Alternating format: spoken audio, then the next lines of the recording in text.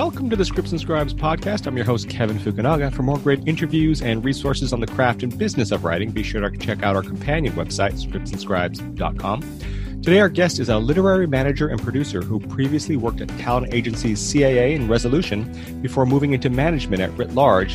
And after a stint in original programming at Netflix, he teamed up with Gavin Dorman at Schemers Entertainment in 2018, where he represents writers and directors for film and television. He is Daniel Seco. Thanks for joining us today, Daniel. Thanks for having me, Kevin. I appreciate it. And so you've been on the podcast before. It's always great having you on. But I do have to ask before we get started, how's everything in your world right now? It's good. I think I don't want to say adjusted to a new normal, but I've established routines, and I think I've leaned into work even more as a coping mechanism. I'm definitely working 7 days a week, trying to explore new TV shows and movies to kind of break up the day. Super excited for sports to be coming back, but if I could hit a button and fast forward to a vaccine, I think I would do that. Understandable. Now, we're sort of, I don't want to say we're new on YouTube. We've been on YouTube for a number of years, but just posting little snippet videos or doing the interviews. But really, our podcast was designed for audio podcasts, and we just would shoot it sometimes. But now with Zoom, we're actually recording everything, and now we're expanding our listening base, our viewing base, which is exciting. So if you're listening on iTunes, check us out on YouTube.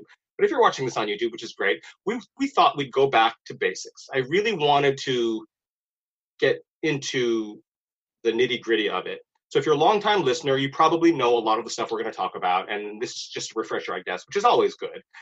But if you're a newer viewer and you are a newer writer, I think this is great because we're going to jump back to the beginning, the very beginning, for those writers out there who may have just started your writing career, your writing journey, and have no idea where to begin. This is sort of a representation for Writers 101 with a prominent lit manager, great guy, and a fountain of insightful wisdom and brilliance, Dan Seco of Schemers Entertainment. So let's just jump into it. First off, what does a lit rep do, and why does a writer need one? Great question.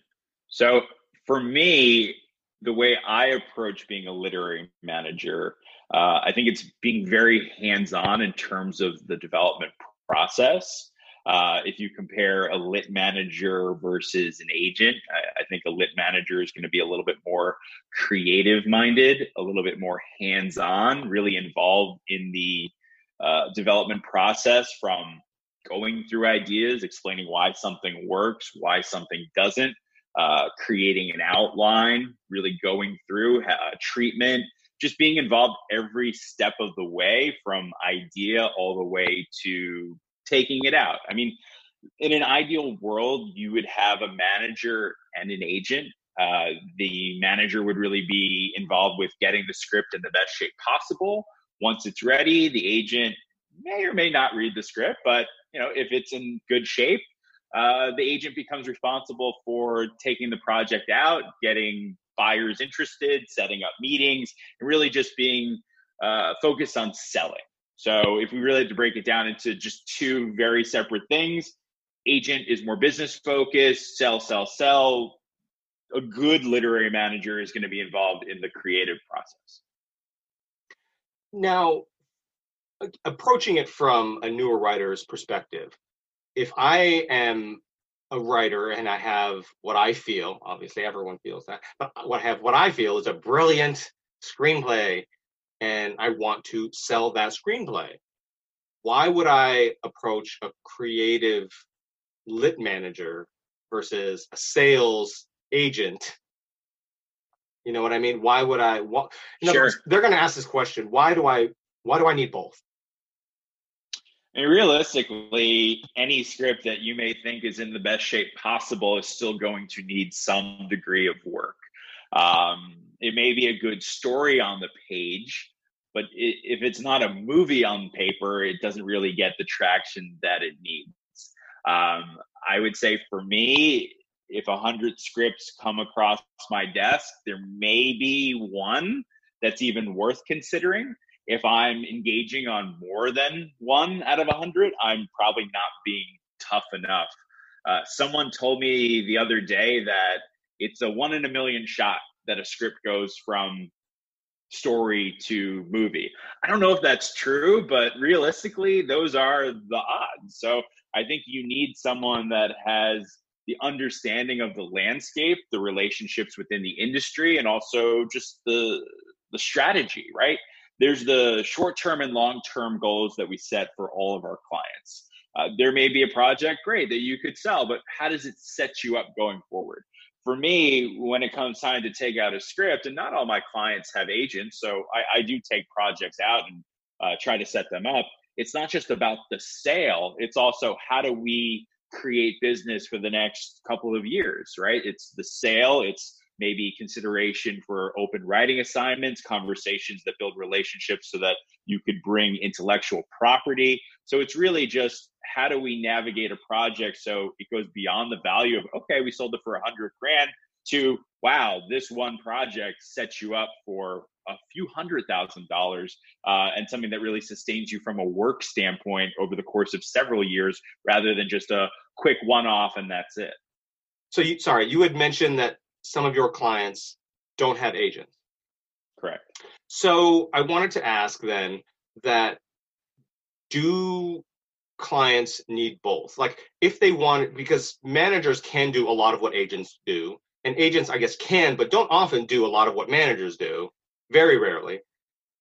Why does it behoove writers out there to start with a manager versus an agent? Because you hear that a lot, even from agents. Start with a manager before getting an agent. Agents are far less receptive to newer clients than managers. Why is that? Yeah, it's a great point. I would say that agents are dealing in a volume business. So if maybe I have 30 clients and that's a significant number, there are some agents that may have over 100 clients. And so the depth of the relationship is different. I'm just going to be a little bit more hands-on, a little bit more involved, have more weekly communication with a client than say an agent would. An agent's really going to come into the picture for a particular project. A line I've used in the past is when a project is kind of falling into the end zone. If it's a sure thing that they just need to kind of push it over the edge and get the win. So I think and I guess I can speak for most literary managers, you can take more of a chance on development clients, people that don't necessarily have a track record, and you can take them to that next level in terms of where they're at in their career. Getting an agent excited, it has to be this person is making money, this person is established, this person is completely undeniable in terms of what their monetary value can be to the company. And so for me and other managers, sometimes it's not just, oh, I'm going to sign this person because I can sell this project, but you see the raw ability, the talent, you see 5 years down the road. And so it becomes on me to get them there. And so an agent's not going to do that because they don't have the bandwidth. That's not how their business is structured. Realistically, for me, we have 3 tiers of clients. There's the top tier clients that have sold projects, that are established, that it's easy to get them meetings. There's the middle tier clients that are either on the cusp, maybe have one thing. And then there's the people that are really long-term plays that realistically maybe 1 out of 5 will make it. And that's kind of how I structure my business. An agency or a good agent, they're all going to have top tier clients that are all working, that are all making money. Maybe 1 or 2, well, let's see. But realistically, that's not the model. That's not what keeps the lights on at a place like CAA or ICM or WME. And in terms of commission, because everyone knows that agents and managers, they take a commission. What is that? And how much do you charge? Sure. So standard would be 10% for agents, 10% for managers, and 5% for entertainment lawyers. Sometimes managers also produce. And so in lieu of taking a producing fee and also a commission on, say, the sale of a project. They'll just take a flat 15%. I've seen that with some bigger clients that have managers. It's not something that I do. I'm not really a producer. It's not my focal point. I've kind of separated that. I have a producing partner who really handles the day-to-day on that side of the business. But yeah, the general split is 10-10-5. Mm-hmm. And I've also heard that on the producing side, a producer can forego commission in lieu of a producing fee if the producing fee is sizable. And there are advantages and disadvantages to that as well. There have been a lot of conversations about potential conflict of interests, but then also there's been a lot of conversations about that actually being beneficial for writers. It totally depends on the manager and the relationship. We won't delve too far into that right now because we've covered it in many other podcasts. So go to our website, scriptsandscribes.com. There are lots of other lit managers, including more with Dan Seco, where you can get more information on writer, director, manager relationships and how that works and that kind of thing. But I did want to talk a little bit about managing a client and how does a writer know when they're sort of ready for representation? Like, when is too soon for a writer to go, hey, I've got a screenplay. I want to get this out there. It's going to sell. I need an agent or a manager, probably a manager first, which is what we're recommending. But I mean, who knows? Maybe their uncle was a friend of somebody who was good friends with an agent and that works out. But generally speaking, managers are more approachable. But when is a writer ready for representation and how do they know? There's a lot of different ways to really gauge readiness. I would say if you've written the first draft of your first script, it's probably not ready to send. On the other side of the spectrum, I would say that you shouldn't tell a manager that you have 10 scripts that are ready to sell. That's another warning sign for me. I generally think, it's maybe 2 to 3 projects that are great that you've been getting good responses on from, I'm not going to say contests and fellowships. Sure, that can help. But I need to say this. There are great scripts that don't place in reputable contests. There are bad scripts that place very high. So there is a arbitrary nature to that. I'm more inclined to check out a semifinalist or finalist of a reputable contest than I am a second rounder. I think a second round, if someone's sending me a query and it's like, oh, I made second round at Austin, it's like, cool. Like, it doesn't get me excited. It makes me almost disinterested. I would say that there's a pecking order in terms of how I pay attention to scripts that come on my radar. The top of the apex of the pyramid would be an agent saying, hey, here's someone that's vetted. They're a client. They're looking for a manager. Take a look. Great. Like, that means that they've done something and it's absolutely worth my time. I've definitely said no to that before if it's not a good fit, but that definitely gets me the most excited. Another way would be a producer saying, hey, came across this project. They don't have reps yet. It's really good. It's not necessarily something that we're taking on, but I think you should sign them. And I've signed a few people that way. And it's good knowing that other people in the industry are getting excited about that person, getting excited about that work. And it just makes my life that much easier. Another way would be senior managers at other companies that I have relationships with saying, hey, I read this, it's great. I don't have the bandwidth, but you should sign them. And so, like, that is something that's interesting. Like, I definitely pay attention to that. Another way, and maybe even more important than the previous method, would be clients of mine saying, hey, I read this script. It's awesome. You need to meet with them. They're a good friend of mine, or I run in similar circles with them. And I actually have signed a few people that way. And that's great too, because especially if it's coming from a great client that has good taste and is a good writer, it's just another set of eyes that's giving me like more urgency to check it out. Contests, sure. I'm not super into that, but I would say I've had really good success signing clients off of the blacklist. And I don't mean the end of the year list. I just mean going onto the blacklist website, looking at log lines. I think this is such an important thing to point out. I care 10 times more about the log line than I do about the score. I'm sure there are plenty of people that have their friends that have blacklist accounts that go on and they give the script an 8 or a 9 or a 10. That's bullshit. Like, I have no interest in that. The most important thing is, what is the project? What is the concept? That's what sparks me. That's what gets me interested. And we've signed plenty of clients off of that are now working writers, that have sold scripts, that are getting meetings, that are moving forward in their career. And then I would say at the bottom of the list is query emails, where I've never signed someone off of that. I still look at them, but realistically, it's look at the log line. Okay, if it's good, check out the script, give it a few pages and see if it's for me. But usually it's not the best way to find new clients. Right. And you had mentioned two important ways to approach an agent or a manager in what you just said.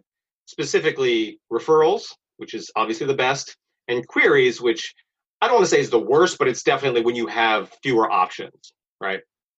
So maybe you can go into a little bit first. We'll talk about referrals, and then we can talk a little bit about queries, because those are the two ways that you'll probably get approached, other than contests, which obviously is pretty self-explanatory. You enter a contest, you place, you win. That you if it's a reputable and prominent contest like Nickel or Austin or something like that, a lot of reps look at the winners of those just as second nature. You see what's on the list, you read the logline. If you like it, you read that script. So that is less of a conversation for us right now. But what we will talk about is referral. What is a referral other than somebody that you know or respect in the business calling you and saying this is a great writer? And how does a writer get one? Yeah, I mean, there's I'm at a barbecue and someone's friend wrote a script. And that's not a referral in my mind. I mean, look, the way some of these referrals have worked, it's, people have gone to film school together and one person has gone on the executive track and the other has gone down the writer track, and they're doing a solid for their friend. And sometimes it is a really good script. Sometimes people will make certain lists and they'll look at scripts that way, and executives may get to it a little bit more quickly than a rep would and say, hey, I vetted this list. There's a couple people here. It's something that comes up in casual conversation. If you think about the meetings that a manager would have with a producer or an executive, yeah, it's about, how can I help you? How can I do business? And then it's also just some small talk, right? And things like that come up. Like, I always ask when I meet with an executive or producer, what have you read lately that you've liked? And that's generally how it's happened. It's not like, oh shit, I got to get Dan Seco this particular script. I have to put myself out there. Look, like, they generally want to satisfy their relationships with a lot of people. So if they're sending it to me, they're probably going to send it to 5 others. And that's fine. Like, those are better odds than like just cherry picking off of the end of the year blacklist where there's 100 people, just going for one particular writer. I don't want to play that game. Like, I don't need Hollywood to say, oh, this is great. I'd rather, I want someone slightly off the radar. I'm willing to turn over a few stones and really dig deep to find people. But it does help when there is some degree of, hey, I read this, you should check it out too. Now, what qualifies as a referral that would move the needle? For example, obviously, if an A-list director or producer or a network studio executive called you and said, I read a great script from this writer and they're looking for representation, that would pique your interest. Or if it's from a client of yours and said, I have a friend who's also a writer and they just are leaving their manager, obviously move the needle. It's people whose opinions you respect or people who are prominent in the industry. That's fairly obvious as things, as referrals that would make an impact. But what other referrals might make an impact? If it comes from an assistant in an agency, does it move the needle? If it comes from a film school professor at a prominent film school, USC, NYU, AFI, does that move the needle? If it comes from somebody like an assistant on a showrunner's assistant, and comes from that assistant, not necessarily for them, because obviously a showrunner's assistant probably wants to be a TV writer, so obviously they'd be approaching you directly, but maybe they have somebody that they want to refer to you. where is the line? What moves the needle for you in terms of, other than obviously working professionals or people who have a direct relationship with you? Sure. I would say I'm open to those avenues. I can't say that I've had any success. I've participated on enough panels that I have relationships with professors at schools, and they send things to me. I have friends that work in the industry that are not necessarily executives, producers, writers, or creatives that still have a pulse on things. And, it's not the same priority. I can't say that I have relationships with assistants at this point. Thankfully, most of my friends have either moved on to become executives, writers, directors, or have left the business. But I would say, like, when I was earlier in my career and I was still like, okay, I'm an assistant, but I know I'm going to be a manager, I would take those referrals from anybody just to try to help the people that I was working for. So I would say, like, if those relationships, if I was still friends with a showrunner's assistant or a talent agent assistant, yeah, of course I would take a look at that, because they are the future. They are, a class or two, if you will, behind me in terms of becoming the next producer, executive, director, writer, whatever. So I think, like, being mindful of, hey, you should treat everyone within this ecosystem with some degree of respect.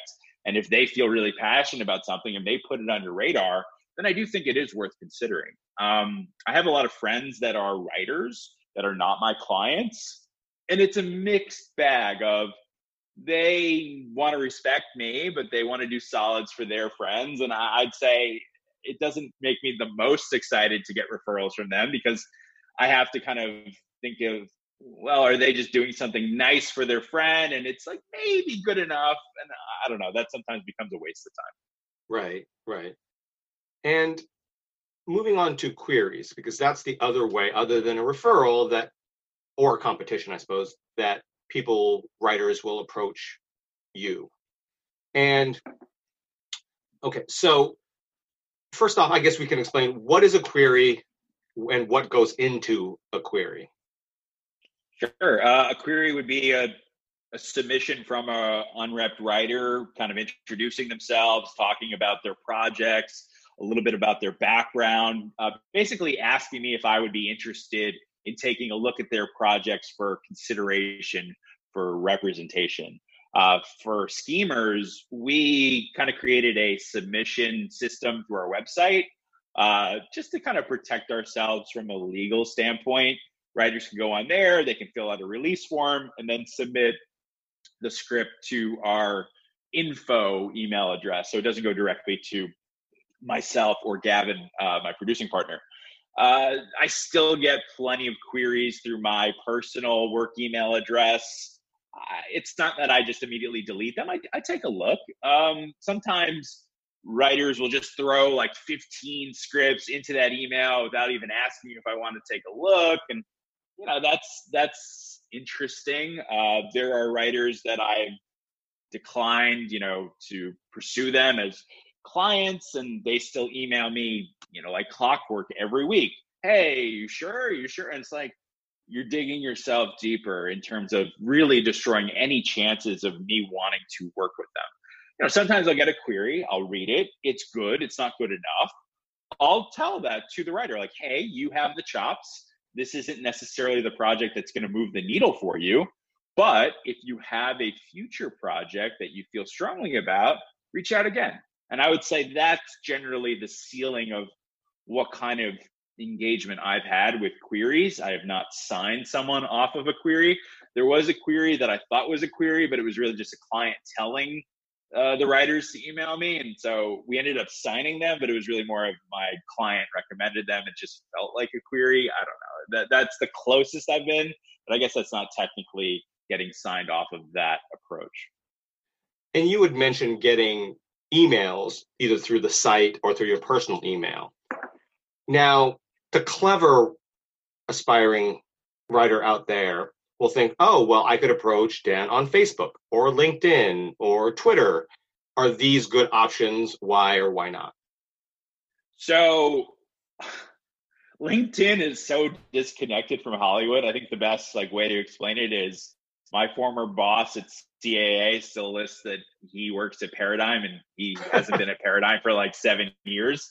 So it's that's how much real players in Hollywood give a fuck about LinkedIn. I go on there just out of amusement to just see what kind of stuff comes up. I never engage. It's just not worth it. I've noticed in the past couple months more writers friending me on Facebook that I've never met. I don't like that. I don't like going onto Facebook and then just seeing a whole bunch of strangers when in reality I want to see friends from high school or family or people that I'm really friends with. But I would say that since fall of last year, I've really put myself out there on Twitter. I've rebranded my page to mostly reflect my life as a literary manager versus maybe where it was the last 12 years, focusing on sports and food and social commentary and things like that. And so I do allow people to reach out to me that way. My DMs are open, I guess is the best way to phrase it. Sometimes they'll send me a log line. I'll take a look. If they send me a giant query and message, that I have no interest in that. But there's a way where you can engage me. You can comment on my tweets. You can build a relationship of sorts. And I think I'm more open to that because it allows me to get a good sense of who this person is. I mean, look, is it easy to hide behind social media? Sure, but it gives me a better snapshot of who these people are than just a query email does. So I would say I'm not looking to get bombarded on Twitter, but I'm more inclined to give those a better shot if it's someone that's followed me, that's commented, that I've gotten to know a little bit through their tweets versus someone that's just sending me a query email. Right. And how much information is too much in a query? A lot of writers out there will write their background because they think you want to know where they got their degree from, or that they were a semifinalist in this contest, or whatever it happens, whatever they think is relevant. And so you get queries that are very brief and very long, depending on how much they want to send you. How much information do you like to see in a query, and how much is too much? Sure. I'd like to see a shorter query rather than a longer query. It goes back to what I said earlier in our conversation. It should be 2 to 3 projects that you feel really strongly about, not a laundry list of everything you ever wrote. I think that's an immediate red flag. I don't want to see second rounder things. If you made the semifinals or the finals of, say, a Nickel or an Austin, great, put that. If you have an interesting background that furthers your urgency as a writer, put that. I would and look, I know that not everyone has the time, but if you really want it, you'll do it. Write a different email for everyone. Don't go onto my IMDb page and say so-and-so and so-and-so are my favorite writers ever. It's well, you're full of shit. But it'd be cool if you're oh, wow, I saw that you had To the Stars come out in April. I watched it. It's great. Congratulations. That is a realistic, okay, maybe they actually did do that. And I think it shows that extra level of effort and makes me more inclined to give them a shot versus someone sending me an email, calling me James or something. I've gotten so many weird queries where it's the wrong name or the wrong company or just assumptions about me. And it's why would you do that? Why would you just bring more variables into play that are just going to fuck you in the end? I don't know. Now, what's the danger of a writer approaching a rep too early in their career? Sure. I would say that if you send over something that is just brutally bad, I'm less inclined to review a future submission. I'd say a query can work. People have been signed off of queries, but I would use that as a last resort. I would almost think of every possible other way that you could exhaust any relationship, any connection, anything you may have that allows you to forego that process and really just utilize something a little bit more significant. I just think that a query is the lowest level priority for me. And the assumption is that it's going to be a pass. And I think that as much as I don't want to speak for other reps, that has to be the mindset for the majority of them, that we've all read enough queries. 99.9% of them are not what they need to be. I just don't really think that it's something that's going to advance someone's career. It's playing the lottery, but like, I don't know if there's necessarily going to be a winner. Mm-hmm. Right. And in terms of querying, how many queries do you get a week, for example, on average? Whether it's through the Schemer's site or your own personal, or even people approaching you to read something or suggesting you read something on Facebook and LinkedIn and all these, like a combination of all these different sources, or even referrals too. I mean, how often are you approached and how many times are you approached to read material that's not from clients or obviously a business opportunity? I'd say it's over 100 a week easily. Yeah. I mean, there are definitely times where it's even more than that. And if I really consider every aspect in which someone may approach me, it almost gets overwhelming at times. And so realistically, if it's a busy week in terms of what I have to do for my clients, the amount of effort and energy that I put into reviewing the queries is like as simple as reading the log line. And if it's not something that piques my interest, delete it. Or I look at the email and there's typos, delete it. Or I look at the first page and it's very dense or it's improperly formatted. I'm literally looking for any reason to say no, which may sound cruel, but it has to be reinforced that this is a business at the end of the day. If it's not something that's going to lead to me making money, I'm only hurting myself and my company, because I could be spending my time on clients that are making money, that have projects that need my attention. There's always something to do. And I think that's something that writers need to consider, that reps are not just sitting waiting for your queries. It's just not a priority. And so I cannot stress it enough that if there's some other way to get a script on someone's radar, please explore that avenue. And I wanted to talk about something you said earlier in the podcast and refer back to that to touch on what you're saying now, is that I want to reiterate that it's also subjective in that you want a rep who is passionate about you and your material as a writer. And I think that just because it doesn't resonate with you as a manager doesn't mean that it won't with another manager. But at the same time, if it doesn't resonate with you, you're not going to do the best job selling that writer and their material. So it behooves them that if you don't resonate with their material, it doesn't necessarily mean that no one will. And rather than pushing a manager to continue to read and continue, hey, are you sure? Are you sure? Find somebody who is passionate about you and your material, because they will do a better job selling you and your material. I just wanted to throw that in there. No, that's a great point. I would say that absolutely factors into how I approach the clients that I assign. There are great scripts that were really well written that I just didn't care about. And so if I don't care about it, what's my energy level? What's my approach? What's my interest in really spending my time to move something forward? And so, yeah, you're totally right. It is so subjective. There are plenty of clients that I have on my roster that maybe others wouldn't sign, but something about what they wrote just truly resonated with me. And so that level of enthusiasm on my end is just ultimately going to make them a better writer going forward, versus someone that may have more talent, but I just don't necessarily see it. It becomes a real uphill battle. I would say that you don't need 100 people to raise their hand for your project. You shouldn't change your project because one thing didn't click for one rep.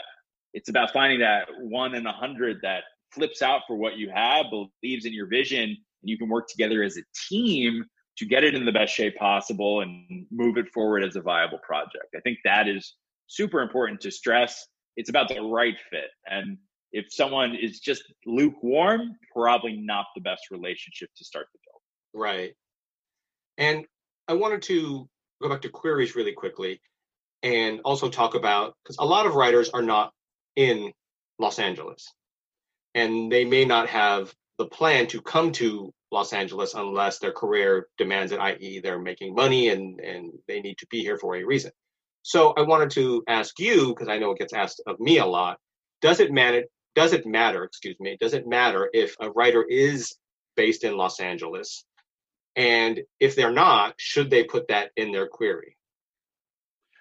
That's a great question. I would say that if you're writing just features, you don't have to be in LA. If you want to get staffed on a show, ideally you would be in LA or New York, maybe to a lesser degree, say London. There's a little bit more in terms of UK projects. I have clients that live all over the world. I just signed a director that lives in Brazil. I have a writer that's in the UK. I have a director that's in Toronto. I have a writer that's in Vancouver. I mean, just all over. And, domestically, New Jersey, Oklahoma, just plenty of New York, Connecticut, just lots of different places. So I don't know if you necessarily need to say in your query that you're not LA based.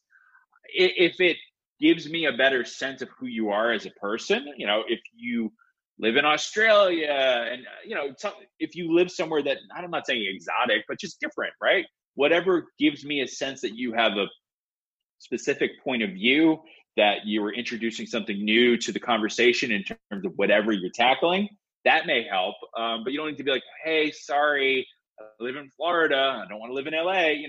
That just diminishes the enthusiasm of the query. I think it's a discussion to be had.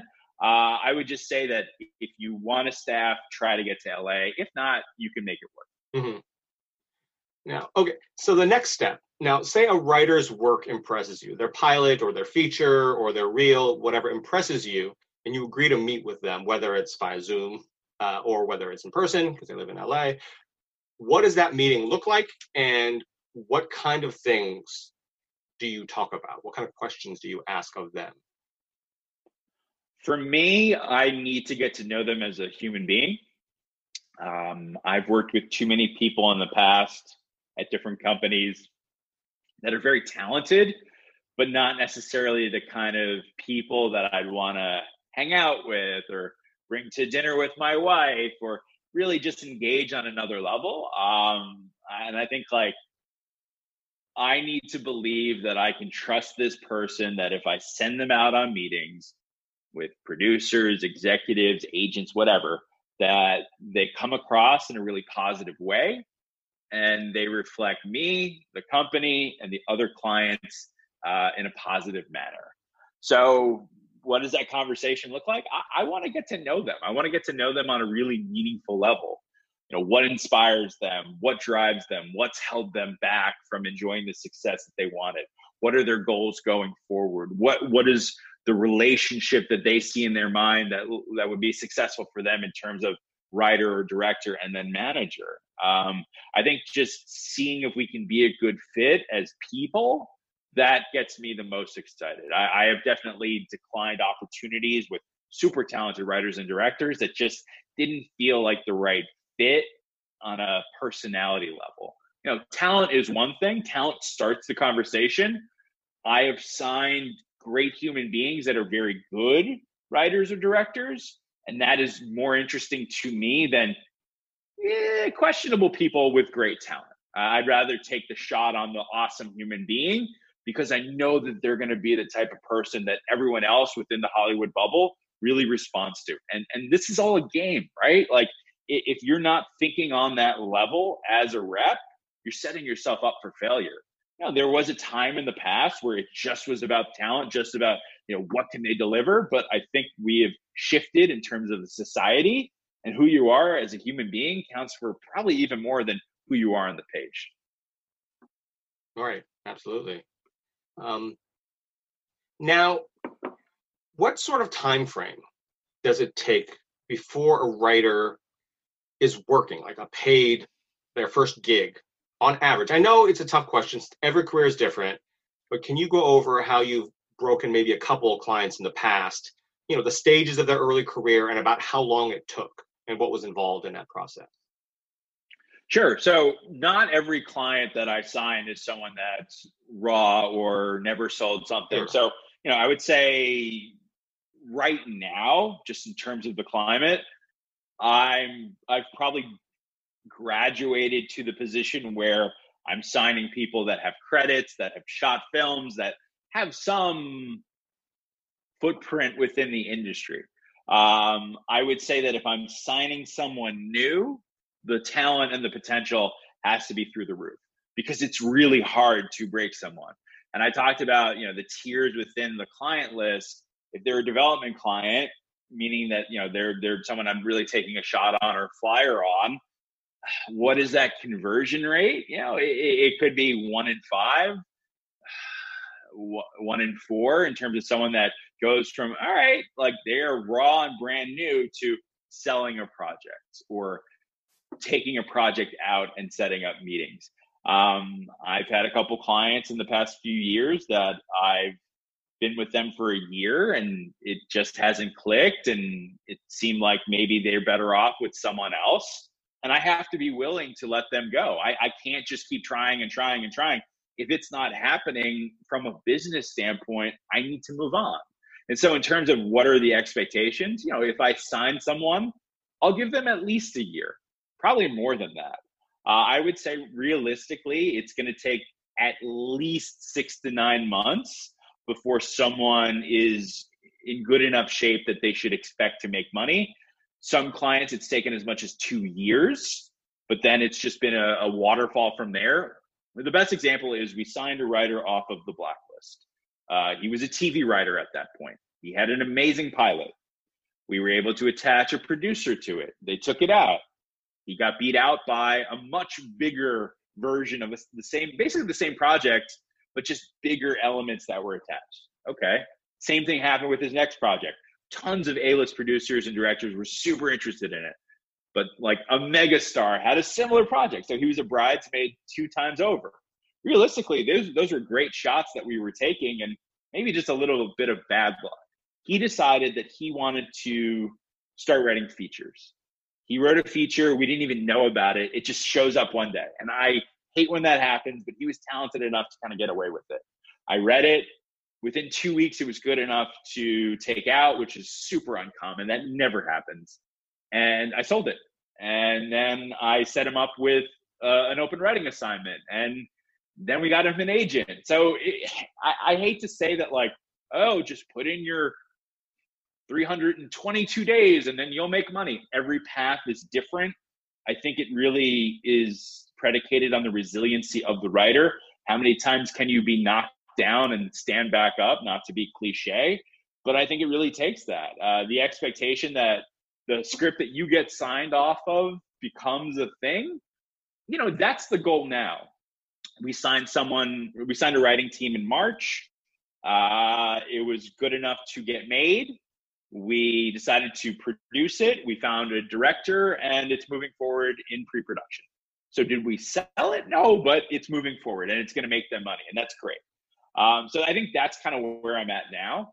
If I'm signing a writer client, it's either I feel like we can produce the project internally and put it together, or with a little bit of workshopping and back and forth in terms of getting it in the best shape possible, I can take it out with the expectation that hopefully it's signed, it sells.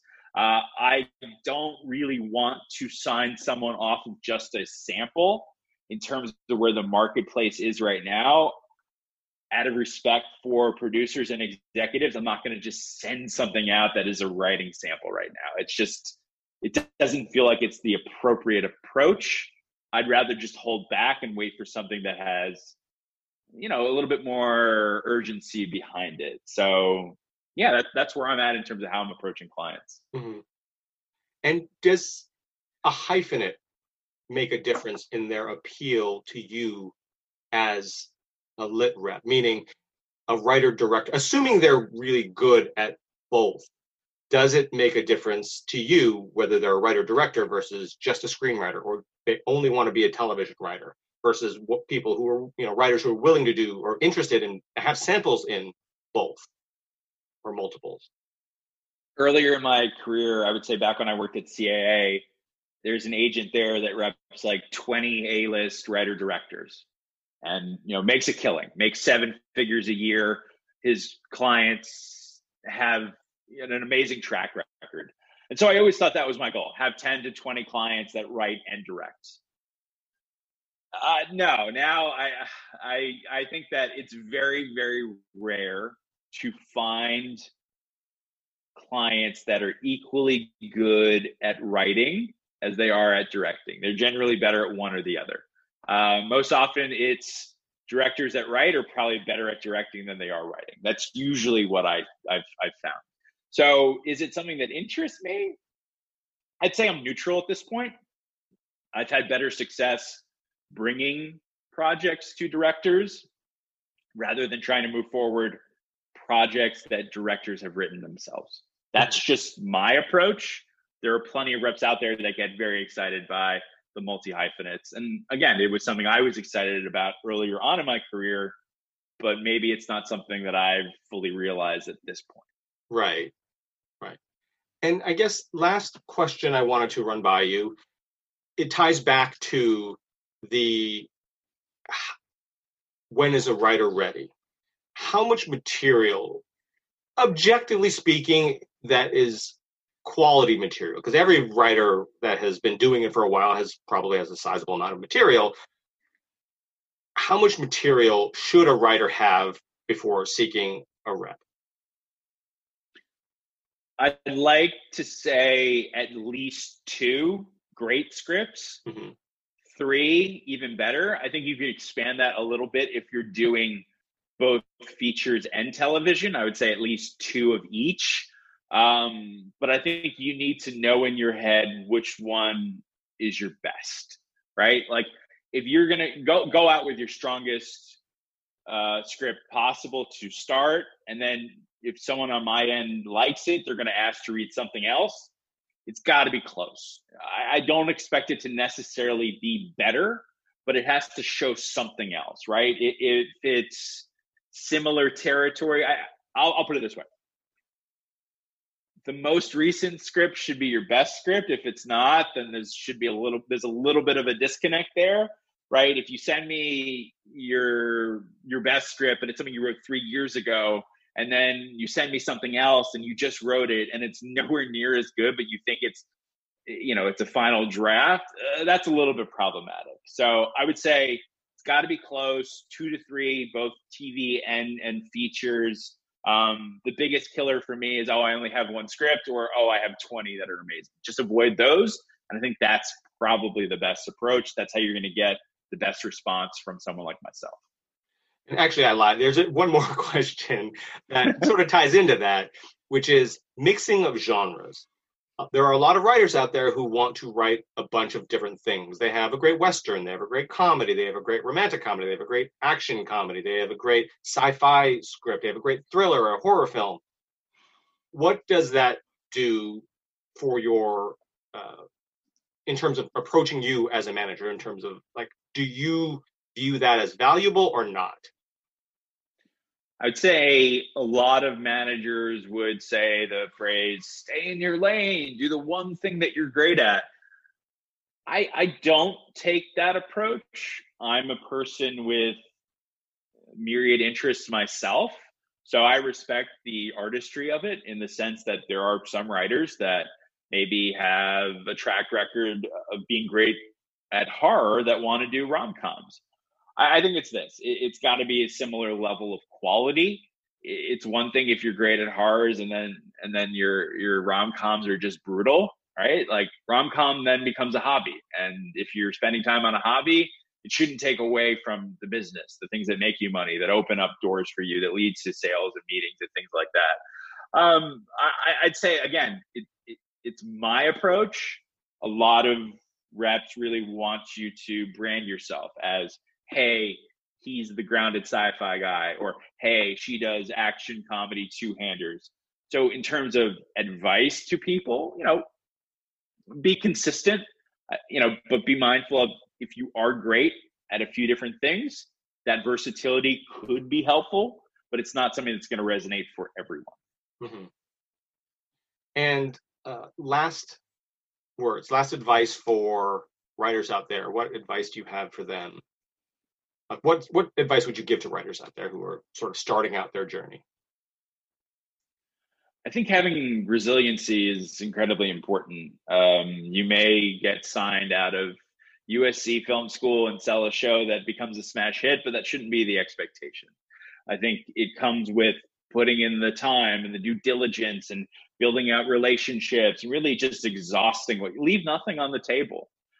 There shouldn't be a sense of entitlement. This isn't, I want an accounting job at some middle of the road company. This is, I want to make TV shows and movies, right? Like that's akin to being a professional athlete or an astronaut or anything else that is inspiring, right? You shouldn't feel like you're owed that. Earn it, take it, just be the best version of yourself and just don't give up. All the cliches are true. I think that having a meaningful network of writers that support you, relationships with people within the industry if you are ever afforded that opportunity, but also being mindful to give more than you take. I hate when people just try to take, or just only want to have a relationship with me because of what I can do for them. I refuse to operate that way. Life is too short. There are easier ways to make money. You will go farther if you are decent and approach it with a sense of humility. It's easier said than done, but at least give yourself a shot. There are so many ways for you to take yourself out of the game before you even stepped onto the field. Play by the rules, do things the right way. I think just being a decent human being is something that is almost the foundation for anything at this point going forward. Good advice. Thank you so much for coming back on, Dan. It's always a pleasure. Thanks for having me. And you're going to stick around for a few minutes to chat on the Unscripted after show on Patreon? Yep, absolutely. And be sure to follow Dan on Twitter. It's at Daniel J.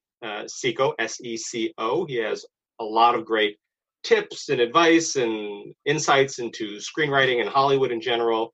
So be sure to follow Dan on Twitter. It's at Daniel J. Seco, S-E-C-O. And if you have questions about the craft or business of writing, you can send us an email to ask@scriptsandscribes.com or send us a tweet to @scriptscribes. And thank you all for listening. Thanks again, Dan. Thank you, Kevin. And thanks, guys. See you next time.